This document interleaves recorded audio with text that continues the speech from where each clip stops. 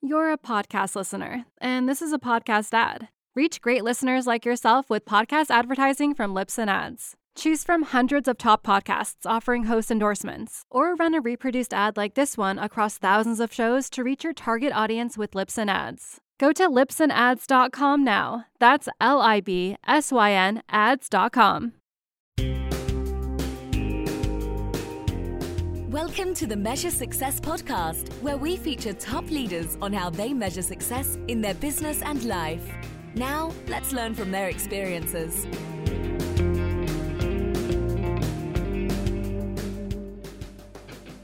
Carl J. Cox here, host of the Measure Success podcast, where I talk with top leaders about effective strategies that inspire success.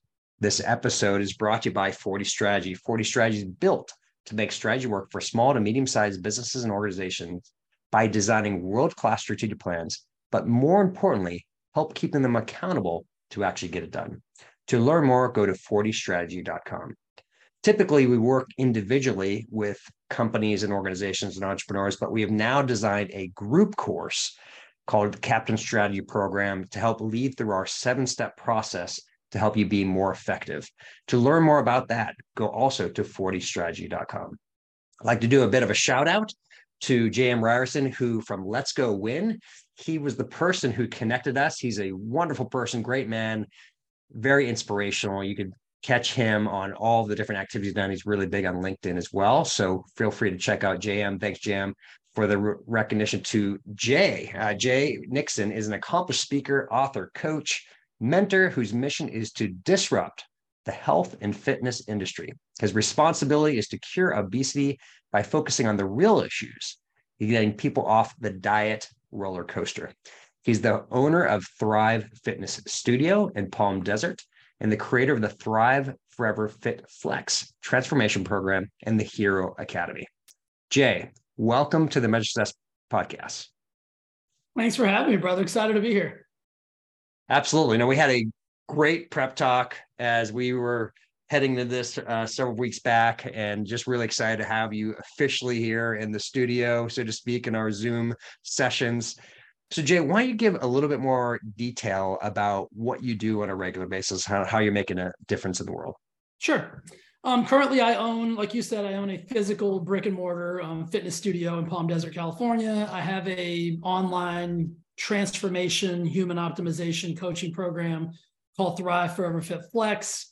I also have my own supplement company. I've spent a lot of my my youth was spent in the world of supplementation and pharmaceuticals and the medical world. So I've got that company as well. I've written a couple of books. And like you said, my mission is really just to help people live their most optimal life. And if I can put a dent in the obesity epidemic that is, overarching, in the world that we live in today, that would be a beautiful, thing for me to be able to contribute to. So I'm curious how you got into this. So go back a little bit more on your roots. You talked about these different companies that you've been involved with. How did you get into this entrepreneurial life to begin with? Yeah, I'll give you the quick version of that because it's a pretty lengthy story, but I've always been really fascinated, even as a youngster, with the human body. I remember I grew up in a really small town, and so my mom would go like 45 minutes away to the local mall. And I remember even as like a 7, 8, 9, 10-year-old, I would just go to GNC and I would read magazines and I would read nutritional labels, and I was just fascinated with the ability of the human body to perform. And as an athlete, that really, that helped me transition into, I played football all the way into college. And then I just knew that I had to do something with my life that was involving the body or biology or something like that. And so, as early on, I thought, well, I'll just be a doctor. Like that's the only path that makes any sense. And then once I got into that path, I realized, like, listen, I don't want to be in school. Like I'm more of a practitioner than I am someone who just wants to learn about the art of practicing. And so I realized that like I needed to do something that was going to get me further faster and into that world. And so I got a degree in nursing, did that for a couple of years and realized that in and of itself wasn't even complex enough for me. Like I was looking for more of a faster paced environment in a place that I could really, really help people. So I transitioned from that, went into the world of supplementation. I worked for the largest nutritional supplementation manufacturers in the world. Moved from there into the pharmaceutical world, which is just like the next likely transition in that realm. And then kind of realized, as I got into my late 20s, that I was doing a bunch of stuff, but I wasn't purposefully doing anything. Like I'd achieved the company car, the six-figure salary, the title, the business card, the wearing a suit every day and all that jazz, but I was very unfulfilled. And I even looked at what I was doing in the pharmaceutical world and I said, you're selling things, you're promoting things that you would never even take yourself. You wouldn't even recommend that your mother take these. And so there's some incongruencies with what you're doing. It wasn't because I didn't have the right intentions. Like I thought I was doing the right thing. I think in our 20s, we can often be misguided by, bright, shiny objects. And my shiny object was, I grew up in that era of like, you need a corporate job. You need to work for a massive company. And so I was working for GlaxoSmithKline at the time, one of the largest pharmaceutical companies in the world, but I wasn't fulfilled. And so I just started my transition at that point of realizing that I still wanted to affect people's lives, but I wanted to do it in a really positive, powerful way that I felt good about. So I left that world, started consulting for the NFL. I worked with the NFL alumni. So I would go to all of the chapters that the NFL retired players were part of, and I would educate them on the benefits of proper nutrition, proper movement, proper, supplementation for pain management and things of that nature. And then I realized that was an awesome job. I mean, I've played golf, had a cocktail or had dinner with pretty much any football player that you and I grew up watching. I mean, you name a player from Terry Bradshaw to Dan Marino to John Elway to Emmitt Smith. Like I've done that. I've played golf with them, had drinks with them, had dinner with them, which was cool. But I still wasn't fulfilled. And I finally realized, like, as I was moving through that realm, that like the only way I was ever going to like get this passion really going and get my purpose really fulfilled was that I started doing my own thing. Started my own personal training business, and I've grown it into, what we stand in today, which is, I've got 3 or 4 different verticals and, several different companies, and it's just all worked out magically, man. And I get to do something on a daily basis that I absolutely love. That's the coolest part of it all.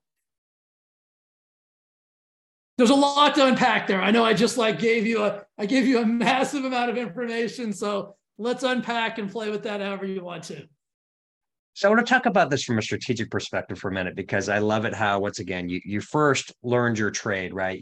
You went back to actually as a young person, right? Young kid, you started reading and learning. So you had this kind of early passion, went into learning, teaching, ultimately became a nurse at one point, then got into these different businesses, right? Supplements, then you moved on, and then you got to pharmaceuticals, right? So you actually learned for a good decade, right? Like plus about the business, so to speak, about health. So you had a really strong foundation. But then I'm curious, as you went off and you started going on your own, and that's a big scary jump, right? When you go and you take that, you have that, you just talked about, you have the business suit, right? And you get the company car and you get the 6-figure salary, and you're just like, hey, it in a way you could say life doesn't get any better than this, but you were like, I'm not fulfilled, right? So how did you have the courage to leap, to actually go away from your safety into this, whoa, I'm an entrepreneur now and there's no steady paychecks coming in? Great question. And I would say courage, fear, all of those things, coupled together were what kind of drove me. I'm as you can tell, kind of like based on the lineage of I'm kind of a grower. I'm kind of a, hey, this is this now. And then like, what's the next step? What's the next step? And it's, on paper, it looks like I went from this step up here to a step way down here, which in the beginning I did. It was really a transition of faith and hope, but I'm really big into like human psychology, personal development. And I think that was one of the pieces that gave me I mean, I don't even know if you'd call it bravery or stupidity or whatever it was. At the time, it felt like a whole lot of all of those things, depending on what moment of the day you caught me in.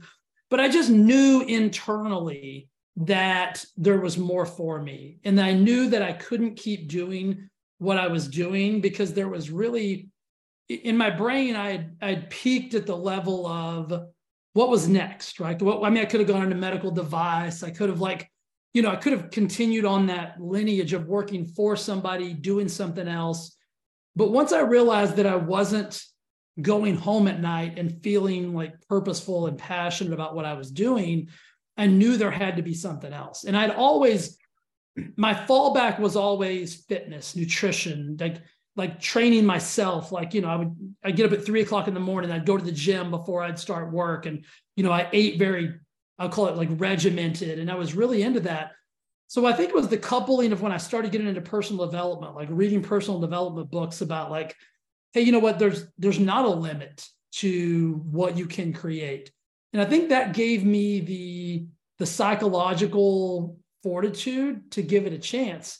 And when I walked away from that, well, we'll call it, professional career, and became a personal trainer, for lack of a better term. And I got my personal training license when I was like 17 years old, only because I was just fascinated. And I'm like, I want to learn as much as I can about the human body for my own self. Like, I never even wanted to train anybody. I'm like, I don't want to be a trainer. Like that's beneath me. I just used air quotes there because that was my immaturity talking, because I didn't even understand that what I could turn that into. So I walked away from, 6-figure salary, all of that stuff. And I started my personal training business in the broom closet of an acupuncture clinic. And I'm barely joking. I'm talking like I could touch both walls if I stuck my hands out, and there was room for me and one client. And fast forward to today, and I have a, thriving studio, clients all over the world. And I didn't see, and most people are like, oh, well, you must have been able to visualize all this. Like, all I could visualize was getting that next client to come in and allow me to personal train them for 30 minutes. I had no concept of what it was doing. So a long way to answer that story, but I believe it was my belief in myself and my own psychology to know that if I stayed where I was, that I was never going to truly live the fulfilled life that I believed that I was born to do. Great answer. I love the concept, how you talked about of once you decided this was the most important thing for you to do, and then you just focused on the one client at a time, right? It's like, let's bare minimum, you clearly, you're not making that much money, but then you found this opportunity within the NFL, right? Which of course, there's a bit of money, as we know, in the NFL, right? So that probably expanded opportunities. But then you went further, and then you got to this point of now you have these new verticals. So has that been organic? You mentioned you didn't have a vision around that, but now you have definitely more of a vision, I'd say. You have this broader perspective. So when in your journey, how long did it take for you to, what I'd say, think a little bit more strategically about, hey, I think we have this new vertical we can now approach and add value into that market?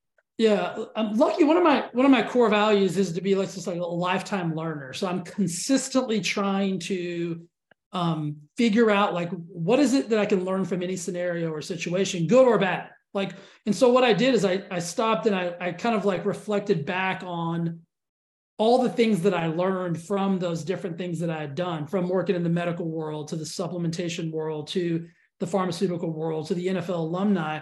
And it wasn't necessarily the tactical things that I had learned, because I learned a lot of business related things, but it was the psychology of the people and the places and the things that I got to expand upon. Because I think, you don't know what you don't know.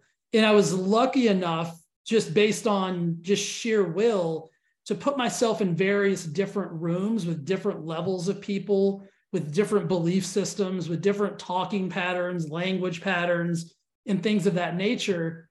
And I think once I got into my own business, that was my strongest positioning, was my own psychology. Is I knew that for me, I believe that success is 80 to 90% psychology and 10 to 20% mechanics. Like, you can give somebody I could give somebody the greatest nutritional profile, follow this, and you'll be the healthiest person on the planet. But unless their psychology is ready to undertake or take that upon themselves, they'll fail every single time. So what I realized is my strongest attribute was actually my psychology. And I had used all the adversity that I had gone through early in life. Like, I believe one of my strong suits is my father was killed when I was 5 years old. And I've actually used that as, instead of a crutch, instead of from a victim perspective, I've actually used it as my superpower. Because there's very few things that you can throw at me that I don't feel like I can handle. I'm not easily rattled. Like my significant other, Lori, will tell you, she's like, I've never seen somebody in a time of stress be as calm as you are. And it's because I grew up in a super chaotic, super stressful scenario. So I learned how to manage that. And so stress doesn't bother me. Like being uncomfortable doesn't bother me. Like adversity doesn't bother me. I look at adversity as simply an unanswered question. And so I ask a lot of questions of myself and of my surroundings. So long way of answering your question is, as I got into the training mechanisms of it, and I realized that the only way for me to build clients was just through my ability to communicate. So I started communicating at a really high level with everybody that I knew. Pretty soon grew my training business. But as you know, like we've kind of expanded upon, that was never going to be enough for me. And my significant other, Lori, at the time was like, you can turn this into whatever you want. And I kept hearing that in my brain, is like, this can be whatever it wants. And I've never wanted to be normal. I've never wanted to have what other people have. I've never, any of that stuff. I've always wanted to be like different in those perspectives. And so I kind of went back on some of my skills. I spent so much time in the supplementation world. I had so many relationships that I just leveraged those relationships and called all my friends and all the people that I had made relationships and said, hey, I'd like to create my own supplement. So I started with one supplement. And I had this idea. I'm like, I'm going to create this supplement. And so I called all these people, went to all these conferences, met a guy who owned a manufacturing facility that I did not know, hit it off with him. And we became great friends. And I got to start creating my own supplements. What it would have cost a person off the streets would have been $100,000. He's like, you're a cool dude. He's like, let's work with my team. Let's do this. And I've had a relationship with him and his lab for like almost 20 years now. And wow. And then I'll shut up in 1 second. The reason I've created this, what I would call like a multi-million-dollar company, is I realized there was a missing piece. There's trainers everywhere. There's diets everywhere. There's programs everywhere, supplements everywhere, but nothing was really sticking. And so I decided that I was going to take my love for personal development and my love for the human body, my love for psychology, really, and I was going to couple those two things together. And so I created a program that was not only, I'll teach you how to eat, I'll teach you how to work out, I'll teach you about supplements and food and all those things, but I'll teach you about your own psychology and why you're doing the things you're currently doing, and how if we shift this, all this is going to work way better. And that's why I wrote my first book, The Overweight Mind, is because I realized that it had nothing to do with the mechanics of fitness, nothing to do with the mechanics of nutrition. It wasn't until I got the people to change their mechanics of their own mindset that the weight loss actually stuck, that they actually got fit and stayed fit. And so it was the coupling of my loves for psychology and my love for fitness, nutrition, and all those things. And I just married the two, and nobody else was doing it at the time. And I'm like, this is different. I love being different. So let's rock and roll, see what happens. And I've turned it into, something pretty cool. So now let's go into the details of the mind that you mentioned. Yeah. Right. So you talked about, when we were doing our prep conversation, you were saying, one of your challenges, right, is seeing individuals who are struggling, right, with their weight, seeing people out there who, for whatever reason, are stuck, in their situation. And it kind of hurts you internally, right? You have this, yeah. You hate to see it. It's this from your perspective, you have this passion of how can you help others out. So what are the key principles in the mind that are holding people back of, let's say somebody's 50 pounds overweight, just as an example. What's holding them back mentally that is causing them, regardless of their diet plan, regardless of their exercise plan, they keep going back to that 50 pounds overweight. And maybe they go to 60 pounds overweight after they lost 20 pounds, right? Because they react. Go through that. What have you learned that's required for people to overcome in their mind to get to their new stage in life?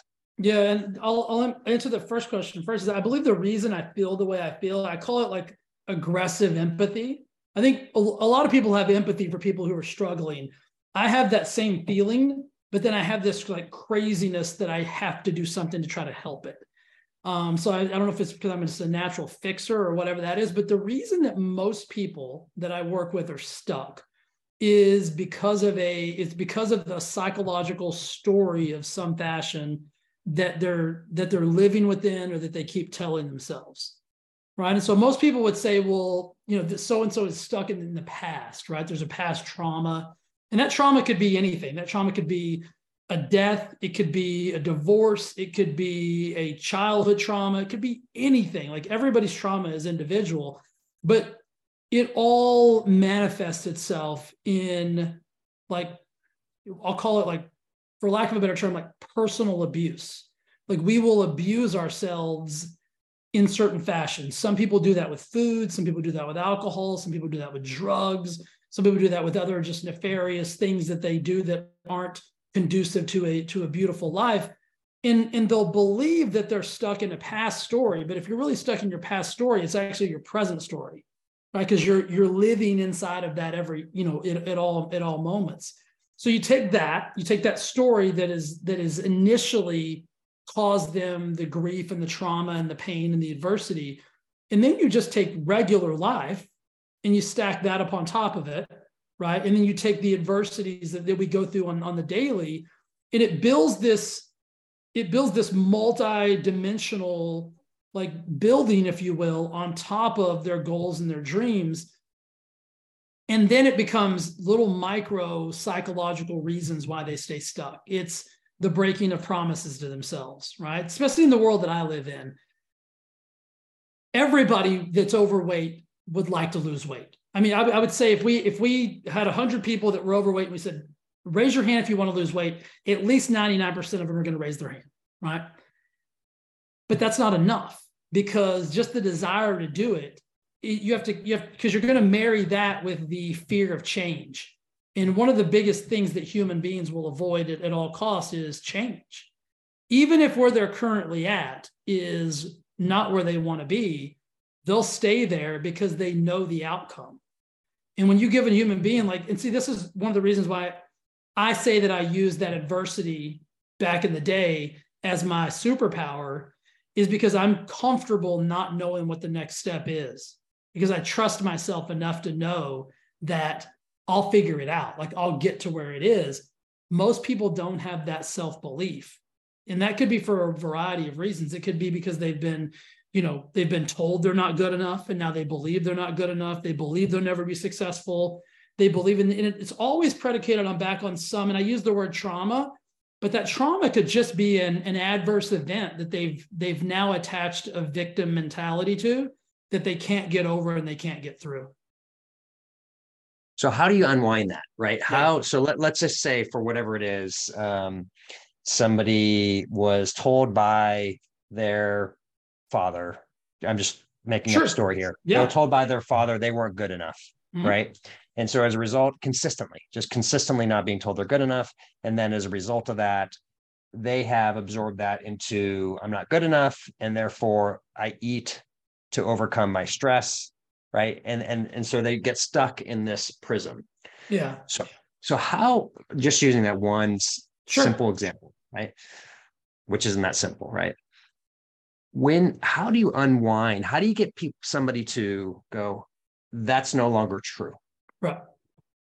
Well, first of all, you have to get them to admit and become aware of that that's the reason that they are where they are. And so it's a multi-dimensional, problem that you're trying to solve, because when somebody walks through my door, when somebody gets on a Zoom with me, or that they never show up and tell that story. They're like, hey, Jay, I'm 50 to 100 pounds overweight. My dad was kind of abusive to me, treated me like crap. I don't have very much self-confidence. Therefore, this is why I am where I am. I mean, if they showed up and did that, it would make my world a whole lot easier, because then I could just dive right in and be like, okay, here we go. They show up and say, I don't know what's wrong. I don't know why I do what I do. Right. And so there's a level of trust that has to be created initially. Right. And so I always say that I use fitness and nutrition as a means to get somebody into my world. And then if I can get you into my world and I can get you to see that empathy and to see that I do care and to see my purpose and my passion and all of those things, and I can get you to trust me enough to listen to me, right, and know that I have good intentions, then I can get you to start to unpack that. Because when somebody comes, like, the question that they have is never really the real question they want the answer to. Like, when somebody comes and say, Jay, well, I don't know what to eat. If I handed them a piece of paper with 5 questions on it, it was a test, and if they got all 5 right, they'd get $1,000 and they could leave and never see me again, I'd be broke. Every person would get the $1,000 because that's not the problem, especially in this day and age. Like, there's no lack of information. In fact, there's probably too much information. And so that allows people to get overwhelmed and they get stuck in the vortex of, I've got all this info and now I don't know what to do with any of it. So to go back to that question, I've got to get them to initially trust me enough so that when I start asking them questions, and that's where my psychological and mindset and all of that comes into play, is that I've got this really bizarre ability to figure out what the problem is before they even tell me what the problem is. And I've done that just through being able to listen. If you listen to somebody talk and you just pay attention to the words they use, cadence, like rhythm, like body language, the whole 9 yards, I can tell when somebody has a self-esteem issue in the first 3 minutes of a conversation. And I can also begin to unpack who that self-esteem issue is generally related to, just based on the language patterns that they use and where they go. And so once I get that trust, I start asking, deeper questions, right? And so it's through the unpacking of the questions and the trust that you can actually get when somebody admits that, hey, this food's kind of my weapon of choice. And I, because they'll say things like, well, I eat when I'm stressed, or I eat to comfort myself. And so what I don't do is I don't allow people to make statements that don't have validity. And so when somebody says, well, I eat because it comforts me. Well, then I unpack that. Well, does it really comfort you? And then we unpack the problems that comfort is now, it's created it's actually discomfort instead of comfort, right? So I just have to get people to start to think differently. And then it's a process of getting them to speak differently first, then think differently, and then I can get them to act differently. Like, I can't get somebody to change their behaviors until I can get them to change their language, until I get them to change the way they think. And there's just the awareness they have around the scenario and the situation. So every person's different, but there's a list of like the awareness of why they are where they are and the acknowledgement of that. Because until they acknowledge it, they'll never be able to overcome it, right? And so it's the acknowledgement that I can get them to make, that then we can start the process of, okay, now you've acknowledged this scenario. What can we do now to get you to move forward and get you to move past that? So getting them to see that they put themselves into this position by allowing somebody else's, there's a whole myriad of just different training techniques and things that I use dependent upon the severity, dependent upon the person, because not everybody's the same. It's like, I look at this as like coaching a football team. I can't coach the center the same way I coach the wide receiver, the quarterback, the defense. Everybody has a different personality and a different way and mechanism of coaching. Some people you can be really brutally honest with very quickly. Some people it might take 6 weeks, 6 months before you can actually get to the root cause of where that, where you are in that. But I use a lot of mindset, training that I've just, learned over the years, especially I call it personal development more than mindset. Like, I get them to try to see things differently so that they can start to think differently, speak differently, act differently. And then I see them. And then once people get around people that want to think differently, right, then you start to believe that maybe this is possible, right? So I get them to believe in my belief in them before they can believe in their own belief in themselves. So that's one of the metrics that I try to get people to see. So if I was discerning this properly, there's first this understanding of what Right. And then they have to think about what's taking place, and then they have to speak differently.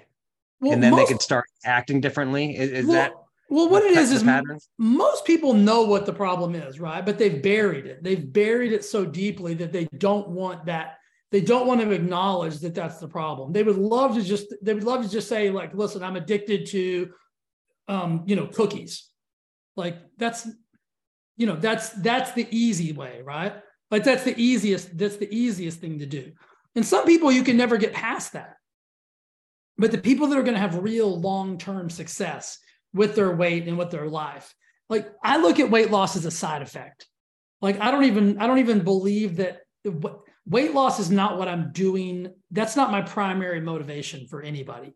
My primary motivation is to get you to believe that you're worthy of living the life that you desire. Because most people who are 100 pounds overweight aren't living the life that they truly desire, because it's holding them back in more than just the weight world. It's holding them back financially. It's holding them back in relationships. It's holding them back just in all facets, physicality, being able to play with their kids, their grandkids, whatever that might be. So if I can get somebody to start to look at their life differently, then they can lose weight easily, like with no problems.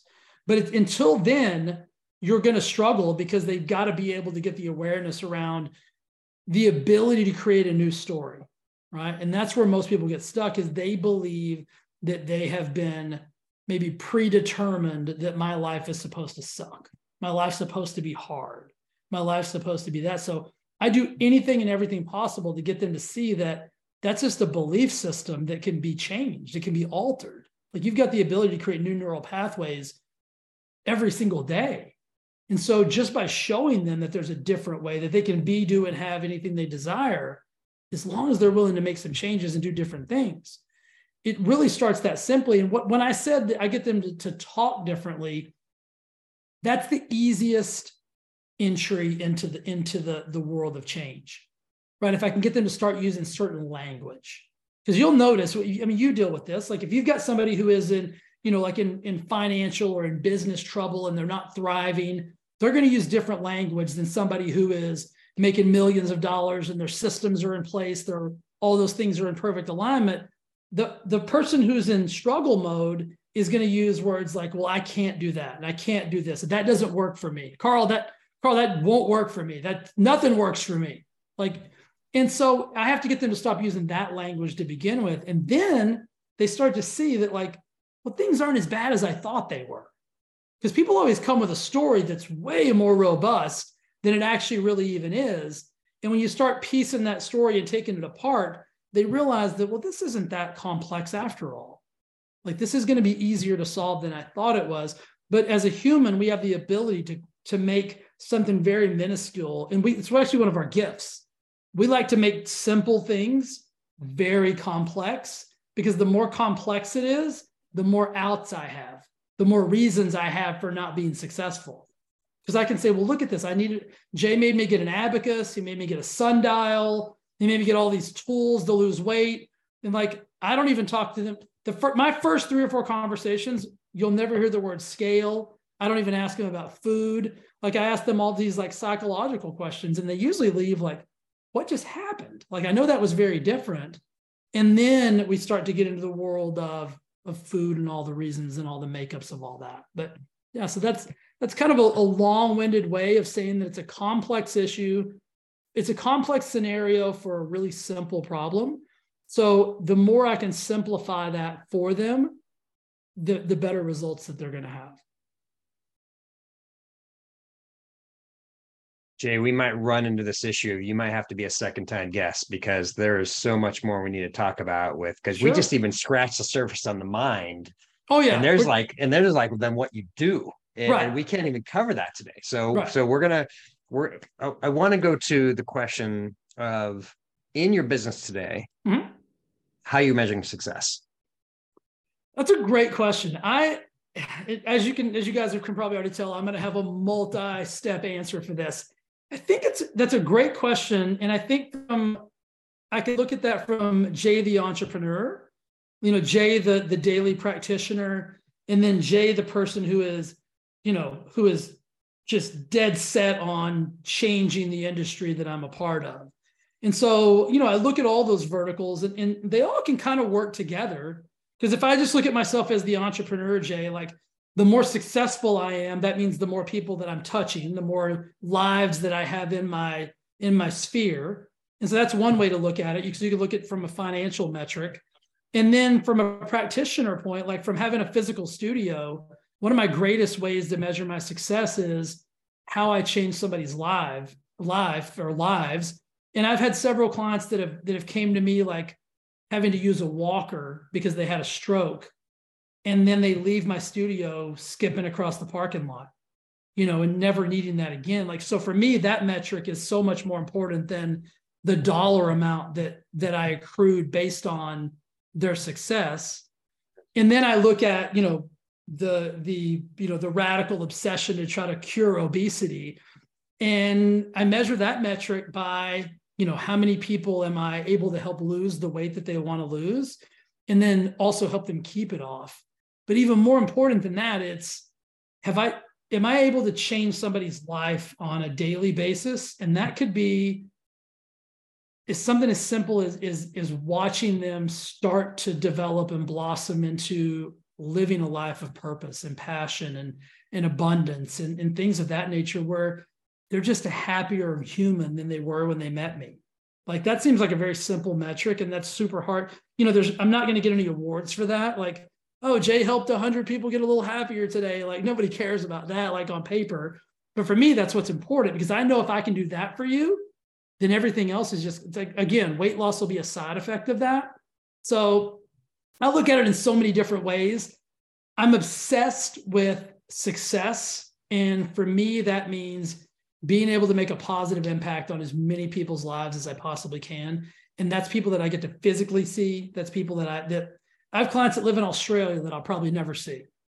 But if I can do anything on a daily basis to make their life a little bit better, to make their life a little bit more, you know, just vibrant, then that's a win for me. I measure that as a metric of, and I'll be honest with you, I get to do this on a daily, this is what I get to do for life. You know what I mean? Like I don't work. Like this is ridiculous. Like I get up at 3:00 in the morning because I want to, not because I have to.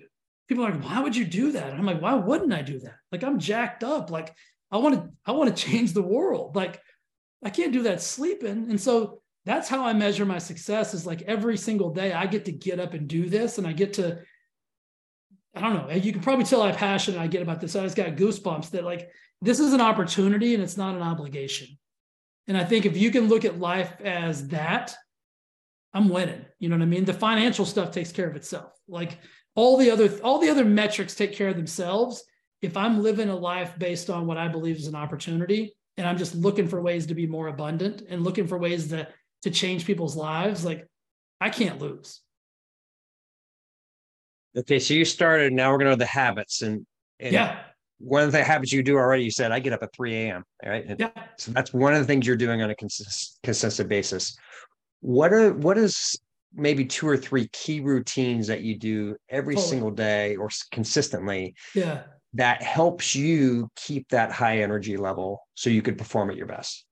I'm a systems guy. Like I believe that businesses are predicated on systems. I believe relationships are predicated on systems. Like I get in trouble for saying this sometimes, but I treat my life as a business and or a system. I treat my relationships as a business. That sounds very like cold, but if you think about it, if I'm making more deposits into my relationship with my significant other and very few withdrawals, I'm going to have a thriving relationship. If I'm making nothing but withdrawals and I'm not depositing, I'm going to go bankrupt. So it's a really easy way to look at it. I look at everything from a P&L, like a profit and loss statement. Like, am I making more profit than I am loss? And so for me, everything is systematized. I eat the same food every day at the same time, at the same everything. And that sounds very boring, but I look at food as a fuel mechanism to get me to be able to do the next thing that I get to do. So I train every day. So I move my physical body in some capacity. I eat very clean and regimented. I believe in the Jocko philosophy is discipline equals freedom. I am very, very disciplined 90% of the time. But if we're going to have fun, I'm going to have a blast. Like, I'm going to be your guy. Like, we're going to have a great time. You're going to be like, Jay, can you eat that? And I'll be like, I eat anything I want. Because 90% of the time I eat very regimented. I don't even call it strict. It's just how I like to eat. But if we're having fun, Jay's having fun. I'm all in on everything that I do. Whether it's I don't believe in balance. And that sounds crazy to some people. Like, I believe the most successful people I know are not balanced. They are radically imbalanced. But if you look at my life, I'm so out of balance, but I am loving every single second of it. And I think there's a difference there. When you're out of balance and you're hating things, that's the wrong kind of imbalance. I'm out of balance because I'm choosing to be, because I get to do this. I get to be fired up. I get to talk to people. I get to go train people. I get to do this. And so for me, it's about systems. And it's a simple way of saying that, but I get up at the same time every day. I eat at the same time. I work out at the same time. I walk twice a day because it's good for my brain. It's like, I just do these systematic things every single day. I go to bed at the same time. I'm just really regimented. And this is going to sound crazy. I'm regimented, but I'm unbelievably flexible. And it goes back to that discipline equals freedom. If something comes up that I want to do, my answer can always be yes, because I've done enough. I had a coach in high school that used to say preventive maintenance, and I'll never forget it.